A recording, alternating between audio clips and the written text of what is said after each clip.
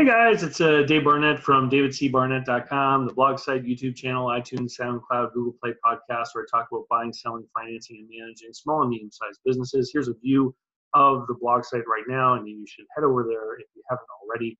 Just come down here on the left-hand side. You can sign up for my email list. You pick the topics that you're interested in, and I'll send you emails about those things. I send out a weekly digest with a new video, but I also send out things almost every day, depending on what things you check off. Thoughts, ideas, things I've seen in the news, etc., that people really love. I know they love it because they don't unsubscribe. Anyway, let's get on to today's question. It's from Nathan. So his question is, my question would be, what is the best way you found to consistently have funding for deals? Nathan. And here's one of those videos that I know is going to make me really, really popular in a certain segment of my audience. But basically, there's three different sort of areas that we look at when we talk about having funding for deals. And this is either for buying businesses or doing local investing deals.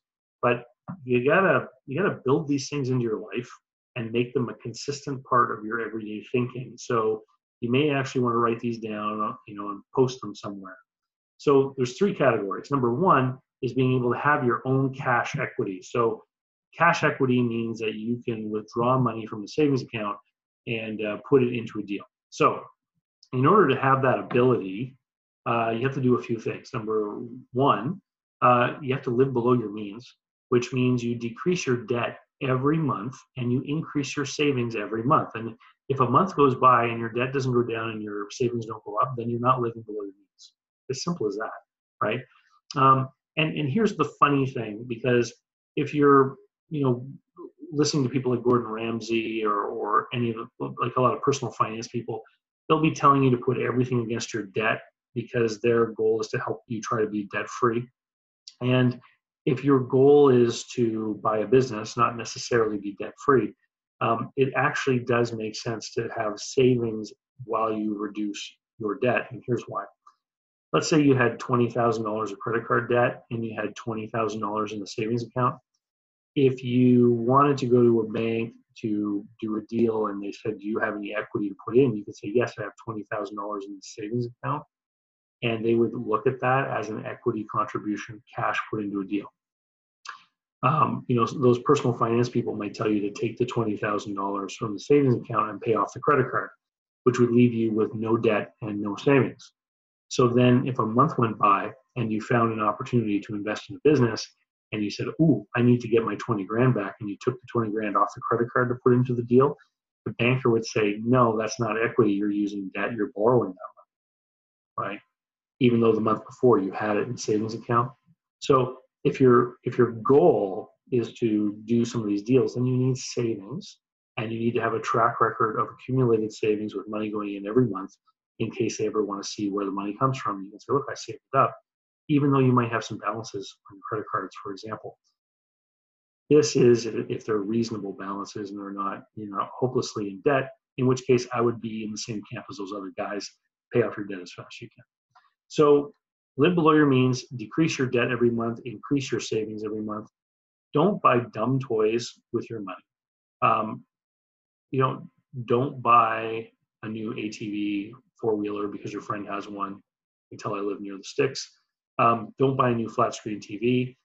You can go on Craigslist and buy somebody else's flat screen TV when they can't make their Visa card payment, and you can buy it a lot cheaper than if you buy a new one, okay? And toys should be bought when you have so much excess money that you can write a check for the sports car and it won't affect you in any way. But if you see most of the people driving sports cars, they're making payments on them, which means they're not focused on building personal net worth and doing deals to grow their financial power. They're interested in looking good in a sports car, right? Don't be afraid to say no to your friends. A lot of the times, we will spend too much money because we get caught up in social pressure. So you have to be willing to say no to protect your position in your path to moving towards your goals of buying a business or doing local investing, whatever it is. So let me give you a quick example. This summer, I'm taking the kids on a train trip out to the Canadian Rockies. It's going to cost a lot of money.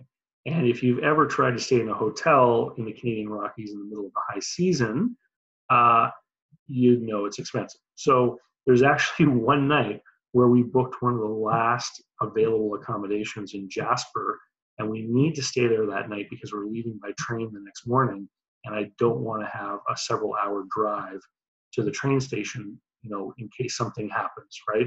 I want to be in town.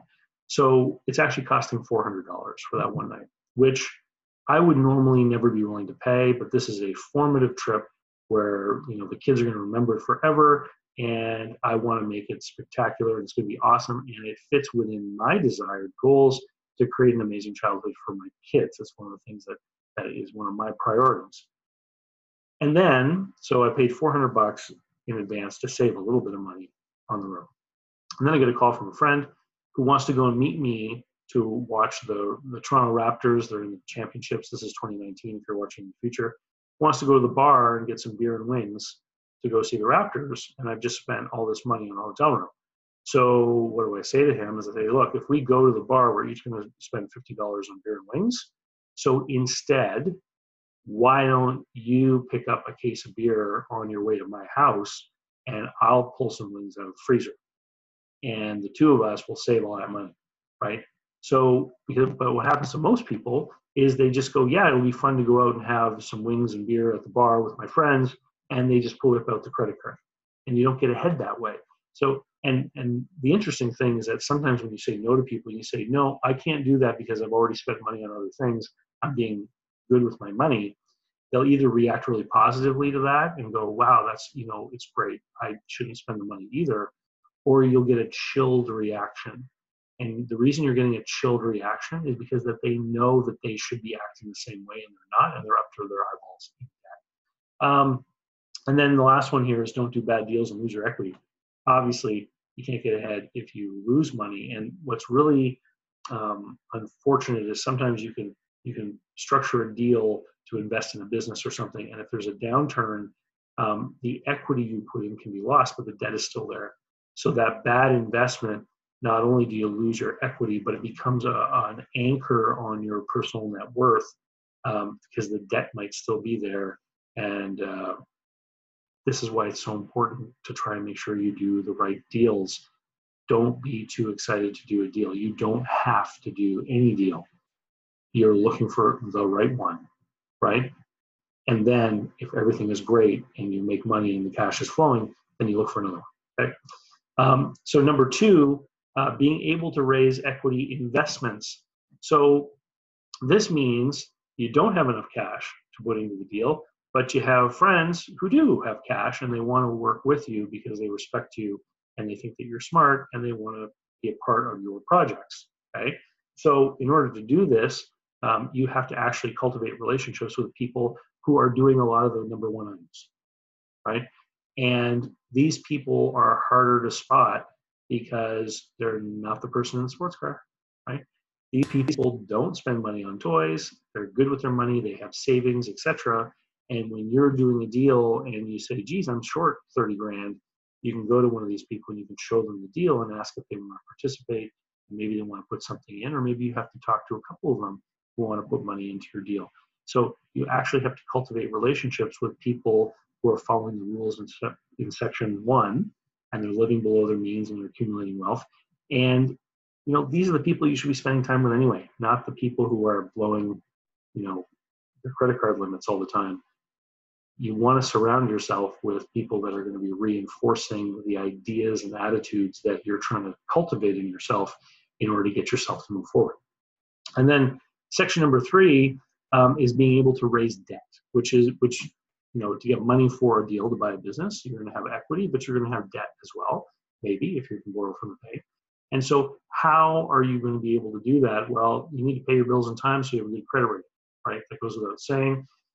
Anytime you talk to a banker about a business deal, a business loan, they are just going to assume that you have good credit, right? And so if you don't have good credit, you need to fix the credit. You need to have a good credit score because bankers will, they've learned over time in the history of the bank The people that can't manage money at home often can't manage money in their business, right? And so they look at your personal credit rating as a proxy for how well you're going to be responsible running the affairs of the business. So you need to have a good credit score. And then the second thing they're going to ask is, what are you putting into this, right? Which means go back to steps 1 and step 2 about actually having cash savings. So you need to save money. You need to have cash. You need to have it saved up. You need to control your personal spending, control your debt. That's how, getting back to Nathan's question, what is the best way you found to consistently have funding for deals? Transform yourself into a fiscally responsible person.